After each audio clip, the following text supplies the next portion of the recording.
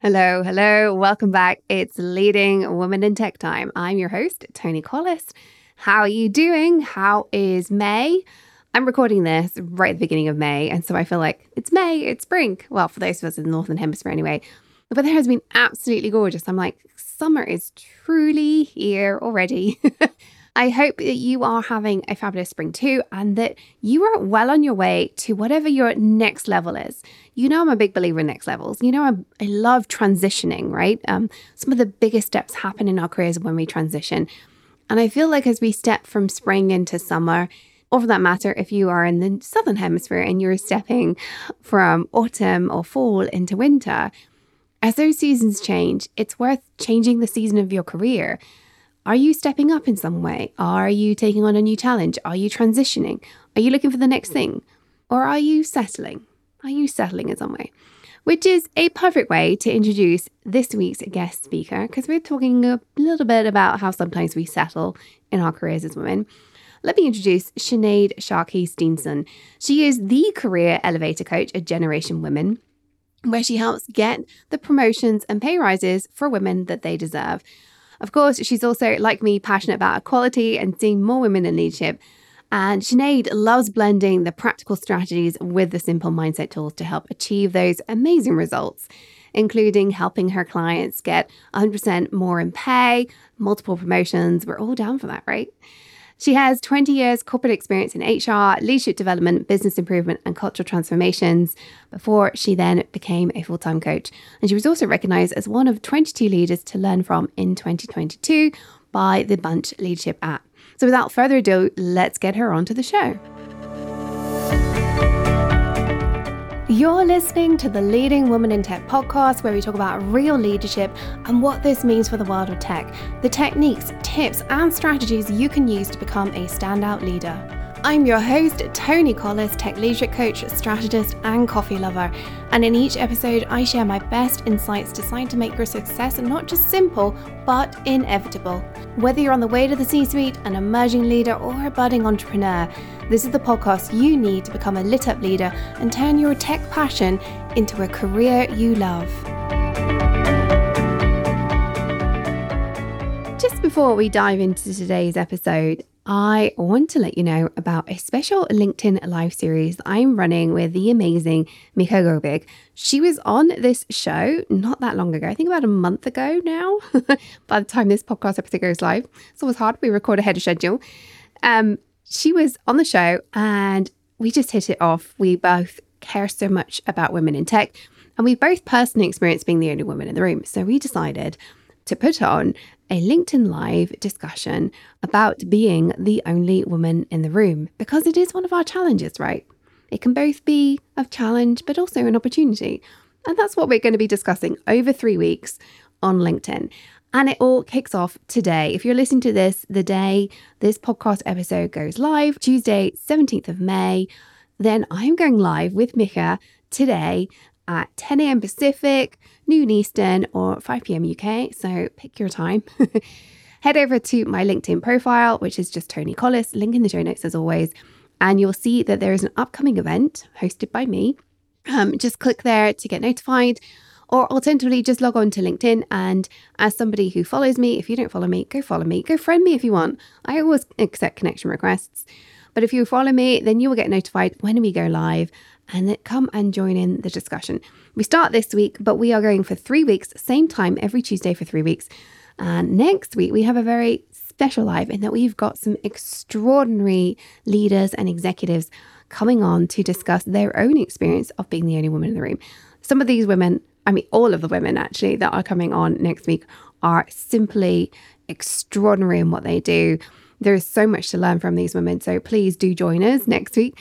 But of course, I hope you join Mika and I today as we kick off this discussion of the challenges of being the only woman in the room.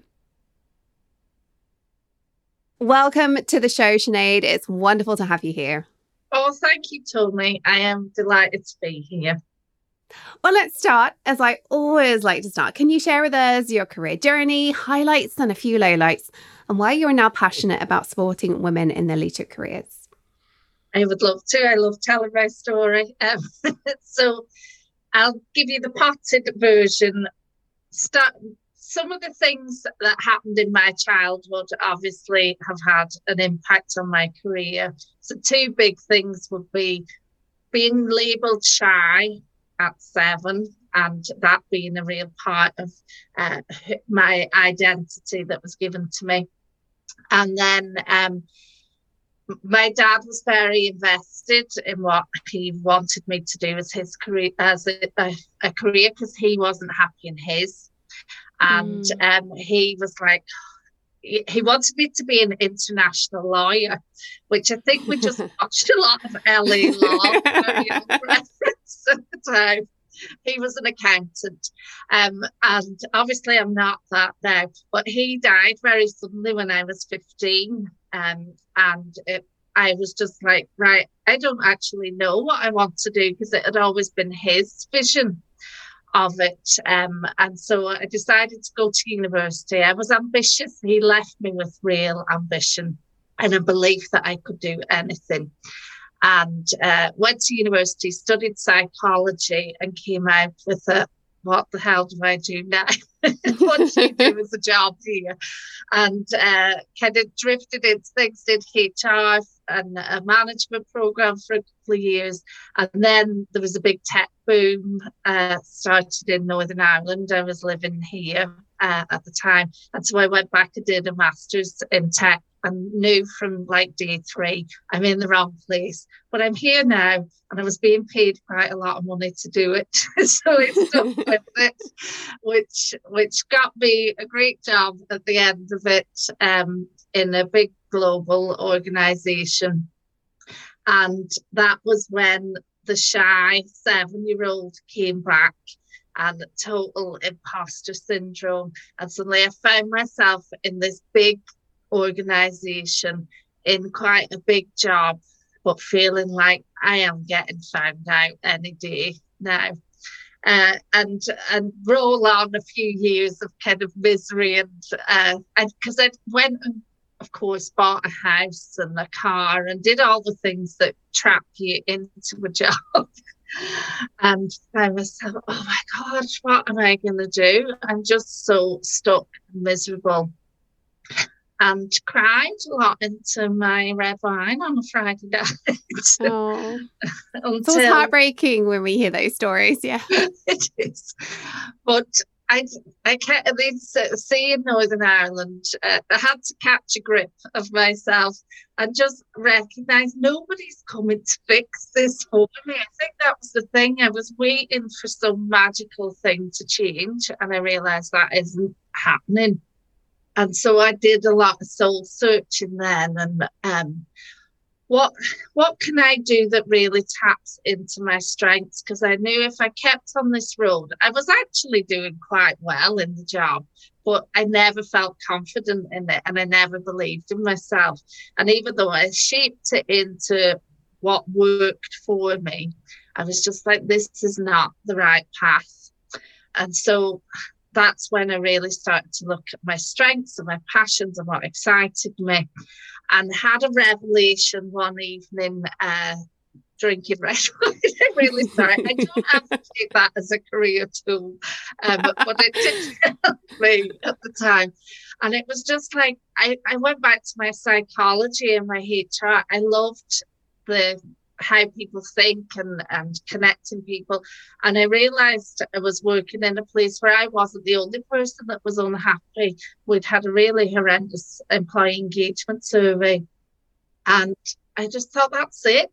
I can help people be happier at work and connect better with what they do, and embarked then on a whole process of cultural transformation within the organisation. Went and asked my boss, would he let me loose on that? And he did, because he didn't know anything else to do. So he was just like, yeah, crack on.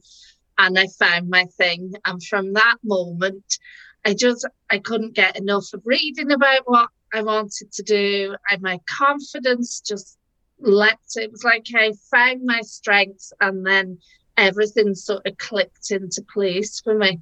And found coaching and training others, and that was me absolutely loving it until I I decided, after having children, I wanted to take that in a different direction and not just keep going up and up in an organisation, but to help women achieve what I was achieving at work, which was success whilst loving what I do.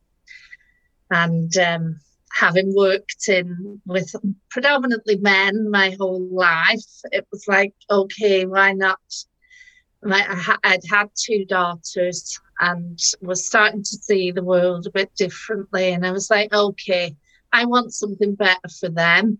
I realised I've settled a lot in my career. I've been held back a lot.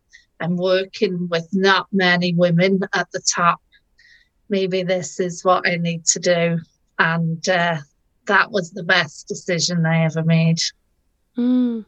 You mentioned, like, first of all, actually, you said there that you want women to have success and love what they do. And I love that so much. I talk about how we should all love Monday mornings. I actually get excited about Monday mornings. Yeah. My husband's like, on Sunday, like, I lie in bed and like, sometimes I really struggle to sleep. Like, I've got to work on this one about myself, right? And I struggle to sleep because I'm just like, oh my God, tomorrow's a Monday. And he's like, you're really weird. I'm like, I know. But I wish we all had that. We were ambitious and not afraid of it. We were successful and loving it. So I love that that's part of what drives you. But I just wanted to pick up there. You said you settled a lot in your career. And this is a theme I see with many of the amazing, simply extraordinary women I work with. But we're settling. How do you think this like causes us long-term damage? Like, what's going on? Why do you and I immediately have like, that's a problem? Yeah. Well, I mean, when I think of the things, it's just because we accept the stories that are around us.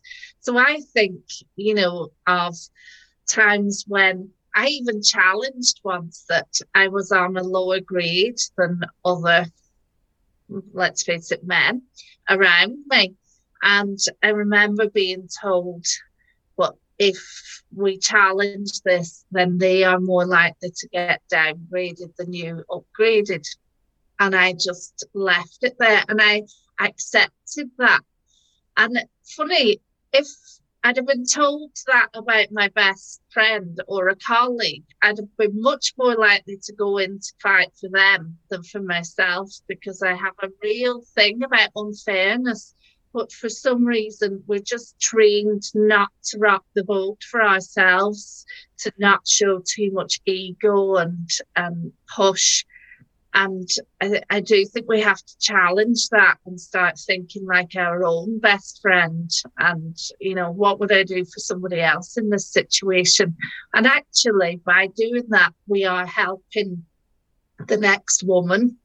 I'm coaching a woman at the minute, and she's one of the first very senior leaders to go out on maternity leave. And she is finding coming back, she's having to break through so many of these things that other people don't see and have settled for, and break through. And she finds it a bit uncomfortable, but I keep reminding her, you're doing it for you and for every woman that comes behind you. It makes it easier. So blazing that trail isn't easy. I think there's a couple of really fascinating things there. The fact that you explicitly link, it's easier if we're doing it for those coming behind us. I quite often will talk to my clients like, my personal mission is to change the face of the technology industry. I love coaching, and so that's how I'm doing it. But I am fully aware that part of what's driving me is it's not just about the women in front of me. It's about the influence what she does to her career is going to have on the women coming behind her. The fact that not every single woman has the, I don't know if it's grit or strength or, whatever it takes to be the one that says, I'm not going to settle for this. I'm going to be different. That takes something extraordinary. And many of us will have periods in our lives where we don't have that. Some people never have that. And that's not their fault, right? Society should be doing better.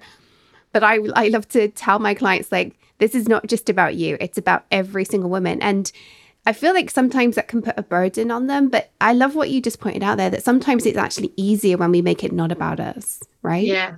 And because we've been trained to be the nurturers and the carers for others, so it makes a lot of sense. And I know from our previous chats, like we really connected on so many levels. And I think this is one of the big things. And I have a program called the Career Elevator. And I'm like, you know, it's about elevating your career, but you either bring people in the elevator with you, or at the very least, you send it back down to bring others up Yes. behind Yeah. you. Right. So that's an absolute core value for me. I think we do have a responsibility to change and shape things for everyone around us. Okay, well, let's move on, because we could talk about that one all day. But we have a couple of interesting ones I really want to get to today. What do you think are the 5 most important areas we as women leaders need to be aware of and be working on? If you had to label 5 of your top things, what would they be? Right. The first one is definitely to make what you do visible.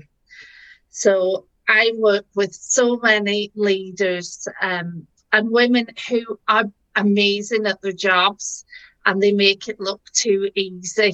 And I remember working with this woman. So she's a really top level in her job, and going to board meetings and senior leadership team meetings. And she's like, nobody pays attention to anything I do.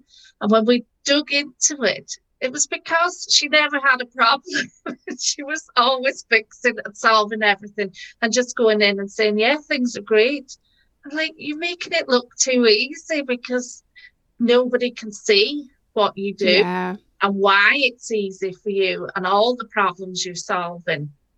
So you've got to talk about what you do and the impact you're having and the changes you're making and the problems you're solving. Like, take your space in a meeting. We are so very conscious of shrinking to make time. Oh, it's coming to the end of the meeting. I don't want it to run over. No, still take your space. Yeah, 100%, 100%. Okay, so number 2, what would number 2 be? Number 2, definitely, it's a bit what we were talking about earlier, being inclusive and changing your environment for the better. So making sure your inclusion is a very active thing. So paying more attention, asking more questions, listening to people, and finding out from the people around you, how can we make this place better? Because your perspective is not going to reflect everybody else's. Yes. Oh, again, I really want to dig into that, but I know we're going to talk about that one in a minute. So let's put a pin in that one. Yeah. These are really good. So number 3 is one I see from women a lot, is powering on ahead without recognizing how under pressure and under stress you are and where that's coming from. And so I think it's really important that we connect into how much pressure we put on ourselves to hyperachieve, to be perfectionists, to be all things to all people. And so just stepping back and asking, what is really important here? What do I need to be focusing on? And how much am I killing myself now to get things done? So I am going to dive into that one just very briefly, because it ties into what you were saying at the beginning about settling. And one of the biggest sources of that workplace stress, I think, which obviously ultimately stress leads to burnout. So we do need to pay attention to this. But it's powering through. It's saying, I'm just going to do this. And so we settle and then we power through. And that's just it's not good for anybody. It's not good for the business. It's not good for our productivity. It's not good for our mental health. And it's certainly not good for our long-term careers. Yeah, absolutely. And yeah, women that are traditionally the fixers and the carers, and we get everything done. Like, I think the pandemic has been the perfect example of this, is how many women not only excelled at their jobs, but homeschooled, looked after elderly parents, looked after people in the community. And that's all phenomenal. But who's looking after you? And what are you doing for yourself? And I know we can talk, self-care has become such a trite term, but actually for me, self-care is just becoming so much more aware of the pressure that you put on Yes. yourself to be amazing in all things. Yeah, I love that you mentioned that because self care, I mean, I talk about self care a lot and I really do believe in it, but you're right. It's become actually, somebody in my academy was like, I know you're going to tell me to do some self care, Tony, and I'm doing that. And I do think it's becoming an overused term because I think we think self care is going out and getting massages and shopping and all that. And it's not, it's actually slowing down and it's saying, hey, I need to do something for me here. All those kinds of things, right? Yeah, yeah, I think you're completely right. And it's giving yourself permission to have a nap or to, Yes. to I'm a napper. I'm a total napper. Like that's always going to be top of my self care. But it's permission to have some time on your own to say no to things. Like we just need to say way more no. What if we just lent into it? We're going off topic here. We will go back on topic in a second. But what if we all just decided that self care is learning how to say no? That is like the number one self care thing, right? Yeah, absolutely. Because when you're saying yes to all the things, you're always saying no to you. Mm, And it's just yes. not fair on you. Or you can't be all the things to everybody if you haven't done that bit. So, yeah, I love Yeah. that. Self care is saying lots more no. Oh, I love it. I love it. Okay, let's do 4 and 5 so we can get on to because I Right. really want to talk more about inclusion in just a moment. So, number 4 is about developing your support team. So, Oh, love women it. we're great at powering through, as we've said. And lots of us have loads of great friends and the rest of it, but it's finding those people that you can talk about this stuff with, that they don't glaze over after a minute of talking about work, that they've got ambition, that they understand where you're at.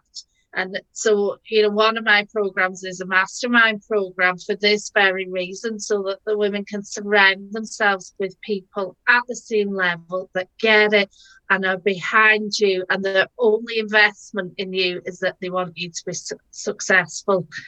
None of the rest of it is an issue. So, get some good people around you that you can call on and really talk about the tough stuff with. Oh, that's beautiful. Okay, and number 5. Number 5 is the real mission of mine to help women feel more confident in themselves. And I think the number one way you can do that as a leader and as a person is a discipline of focusing on what you are and what you have instead of what you're missing. I love it. Yes, focus on the gain, not the gap, right? Yeah. Really, that's beautiful. That's so beautiful. When we go into panic mode, it's entirely because we're all the things I don't know, I'm missing. Just take a pause and ask yourself, no, but what do I know? What have I done that's like this? And you've always got something in the tank there that's you've built up in some other way. Like, imagine the world of women that recognize that alone. Yes, exactly, right? And, just again, like take a moment to look around at your male peers. Do you think they don't look at how great they are? They do. I mean, I'm not saying that men don't, focus on the gap as well. I know my husband does. But I think as women, on average, we find it a lot harder to focus on what we have rather than what we don't have. And it's just not good for our mental health. It's not good for anything. I think that when we focus on that gap, when we focus on what we don't have, it isn't just like, a bad thing in terms of productivity and all that sort of stuff. It's also just a recipe for a downward spiral, right? Yeah. Yeah. It's all the things that we've talked about, that internal pressure and the settling because you don't think you're good enough and all of those things. Like even the Angela Merkel, God damn it, focused on that and really pushed herself and worked crazy hard. And you'd think, God, she must be one of the most confident people in the world. And it is a simple discipline of hit the pause and go, actually, no, what do I have here? Yeah. Yeah. Okay, well, let's move on to one of our favorite topics, inclusion. But more specifically, we want to talk about leadership and supporting intersectionality, which I know you're very passionate about. So, can you start, first of all, by explaining what intersectionality is for those who don't know, and also how this can be helping and also hindering our careers? Absolutely. And I think if you're listening to this podcast, you're already in agreement that the workplace is harder for women. I don't think we need to argue that. Um, Well, when you think about being part of another minority, so, maybe in terms of race, disability, LGBTQ, neurodivergent, mental health challenges, all of those things, intersectionality is where things become harder because of the intersection of those two things or three things. And if you think the more boxes you tick, then the harder things get. And when we go back to, we were talking about sending the elevator back down and all of those things, I think we all have a responsibility to just be way more aware of what other people have had to overcome to get to where they are. Like the playing field is so uneven, and the more challenges in terms of those things you face, then the harder it's been. So for somebody to get to a level is just phenomenal, and we have to be more cognizant of that, more supportive, and be more actively inclusive to support the people around you. Yeah, we face more discrimination and bias, and that shows up in every way, from whether you'll either be interviewed for a job to going for promotion to dealing with microaggressions every single day. Yeah, there's so many things, and I talked to some of my Black friends and disabled friends, and you just hear the exhaustion from them that I'm having to do this extra work in all areas of life just to get on. Well, you mentioned very briefly in that neurodiversity, and I know this again is something you're very passionate about personally. Can you explain a little bit about what neurodiversity is for those who might not know, and also like how does that play into careers, both for us as leaders managing potentially neurodiverse team, but also for individuals who are neurodiverse? Like, what can we be doing differently? Yeah. So neurodiversity is actually quite a new thing for me. Over lockdown, we noticed some challenges for my daughter. She was struggling to sit down and focus, as I think every child trying to homeschool was. But we have two daughters, and I was starting to see differences. And I said to my husband, I think it might just be more than she doesn't want to homeschool. And so when I started reading up on different things, I identified that she quite possibly is ADHD, and we've since come to discover, and she's actually going for assessment tomorrow for autism. And neurodiversity can cover a whole range of things, and it's just differences in the brain. So dyslexia, dyscalculia, which is most people are probably familiar with dyslexia. Dyscalculia is challenge with numbers. There's sensory processing disorders. There's a whole area of neurodiversities and divergences. And so again, it's about my big learning, I think, from working with my daughter is to stop looking at behaviour as good and bad in the workplace as well. It's to look at it as a struggle. Like who really goes out in life to try and be in inverted commas bad? Like if we think of most behaviour as being a struggle, and we look at the world as being set up for neurotypical people, which probably only form maybe 60% of the population, if even. I was going to say it's neurotypical. What does that even mean when we're all on like a bell curve anyway, right? Well, yeah. Like, I mean, is there a median at all? Well, that's the thing. I know sort of researchers in ADHD and whatever would say at least 40% of people have some level of neurodivergence. I'm not the expert. I don't know. There probably is more, but one of the big things is for women, it looks really different than for men. So all diagnostic approaches were developed for men and boys. And so this stuff is picked up really late in life for a lot of women. And I feel really fortunate that we have picked it up for my daughter at 7. She's now 9, because so many accommodations have been able to be made for her at school. Like, she just likes learning in a different way. She thinks in a different way. She's way more creative than I will ever be. She is an unreal problem solver. She just approaches things differently. And we need that, because that's where so much innovation comes from. And I mean, if you look at the entrepreneurial world, like, neurodivergence is it's massive there, because it creates really innovative thinking and minds. And I love on LinkedIn now that dyslexic thinking has been recognised as a skill and something to be proud of. I didn't know that. I'm going to go and Google that afterwards. Yeah, that's interesting.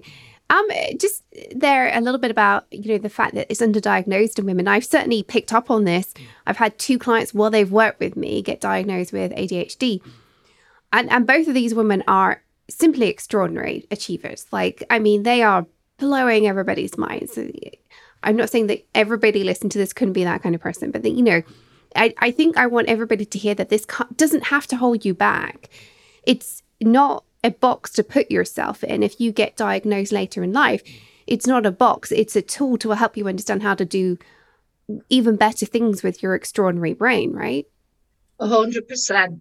Yeah, I mean, it's like anything. We've all got different abilities and capabilities, but it shouldn't hold you back. We all know mega successful people that are neurodivergent, and they are even more successful because look at what they've overcome. The traditional education system, life, everything being stacked up and set in a way that doesn't work for their brain, and yet they're still making things happen.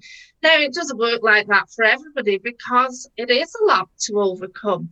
So just, I certainly see people that struggle with organisation and maybe communication and that kind of thing. It's looking and working with people. Like, as a leader, if you just pay more attention, listen more, ask more questions, and find out about what people's struggles and strengths are. And when you have those conversations, then you can really open things up to be more inclusive, no matter what the challenge is. I love that. Okay, we do need to move on to the quick fire round. Oh, I'm excited about this. Okay, are you ready? What is the worst piece of advice you've ever been given? I really struggle with this because I delete things from my brain that I don't find useful. Good. So I asked my husband what was his, and he said, stick with it. So oh, no. He was told to stick with a job that nearly made him ill. Now, luckily, I counteracted that and said, so never stick with anything that's hurting you, that's, that's stressful, that's not serving you. Start looking at what can I change and how can I get out, and forget loyalty. Do what's right for you. Love it. Okay. Best piece of advice you've ever been given? This one was from my dad. So my dad always said, just get your foot in the door and work everything out afterwards. And he was right in so many ways. If we could just make that step to make what we want happen, you will always, where there's a will, there's a way. You will work it out. So just take that brave bit and get your foot in, and then you'll suss it out afterwards. Okay, love it. Love that too. Yes, get your foot in, suss it out afterwards. Really, yeah, love that so much. I'm trying really hard to not dive into that with you. Quick fire round here. Okay, let's talk networking. One of my favorite topics. So, favorite top networking tip? Right. I know networking makes most people want to vomit in their mouth. Yes, I was one of them. So my ultimate networking tip is stop looking at meeting new people and start connecting with the people you already know better, because there's always somebody that knows what you need or has the connection to what you need already in your network. You just haven't asked. Beautiful. Yes. Start looking at it like that. Yes. Okay. Favorite mindset tip to help leaders? Okay, so I use a lot of positive intelligence in my coaching. It's a guy called Shazad Shamin. I'm a positive intelligence coach. And one of my favorite things is to pay attention to your judge. So your judge of self and your judge of others. So when you're feeling negative, when you hear yourself going, oh, you can't do that, or what did you do that for? Catch it and label it as your judge, and recognize your judge is a big fat liar and not to be trusted. And so when you distance yourself from that, so you become aware, you label it, and you recognize that it's full of shit. Then, splendid. Then it loses its hold over you. Lovely. Yes, recognize the judge. I love that one. I love positive intelligence too. I'm glad you brought that one up. One of my favorite areas to I'm not a positive intelligence coach, but it's one of the things I think is really good for opening up our abilities to think outside the box and to really accelerate our careers. So I'm glad you mentioned that one. Okay. How can people connect with you, find out more about what you do? So the two best places are LinkedIn. I love people connecting with me on LinkedIn and send me a message, Sinead Sharkey Steenson, or my website, which is genwomen.global. And you can send me a message on there. And you can also sign up. I'd run a free 5-day challenge that really builds confidence and career strategy and the energy and motivation. And so you can get the details of both of those things and both of those places. Perfect. And I will make sure that those are linked in the show notes. If you're listening and you want to go and check out Sinead, please do head over to the show notes for all your links in your favorite podcast player. Thank you so much for coming on the show, Sinead. This has been amazing. I do think I've had to stop myself here. So we have a sensible length episode, otherwise it'd be 2 hours long. Thank you so much. I love the way you think. I love the way you solve problems. Thank you so much for sharing your wisdom with the show. But just to wrap up, any final thoughts you'd like to share? Just go out and make yourself visible. Shout about what you do and recognize that the thing that you do easiest is the thing that you need to be talking about most. So recognize that that's your superpower, the thing you take for granted. Get talking about it. Beautiful. Thank you so much. This has been an absolute pleasure. Oh, thank you, Tony. And just before we wrap up today, one final reminder, remember that at 10 a.m. Pacific, noon Eastern, 5 p.m. UK, I am going live on LinkedIn to discuss being the only woman in the room. Head over to LinkedIn and wait for us to start. There's also an event, so you can always just head to my profile and find the event that is coming up later today. If you're listening to this the day the podcast drops, that is Tuesday, May 17th. Until next time, remember, stay in your tech leadership game, follow your dreams, because the world really does need that uniqueness that you bring as a leading woman in tech.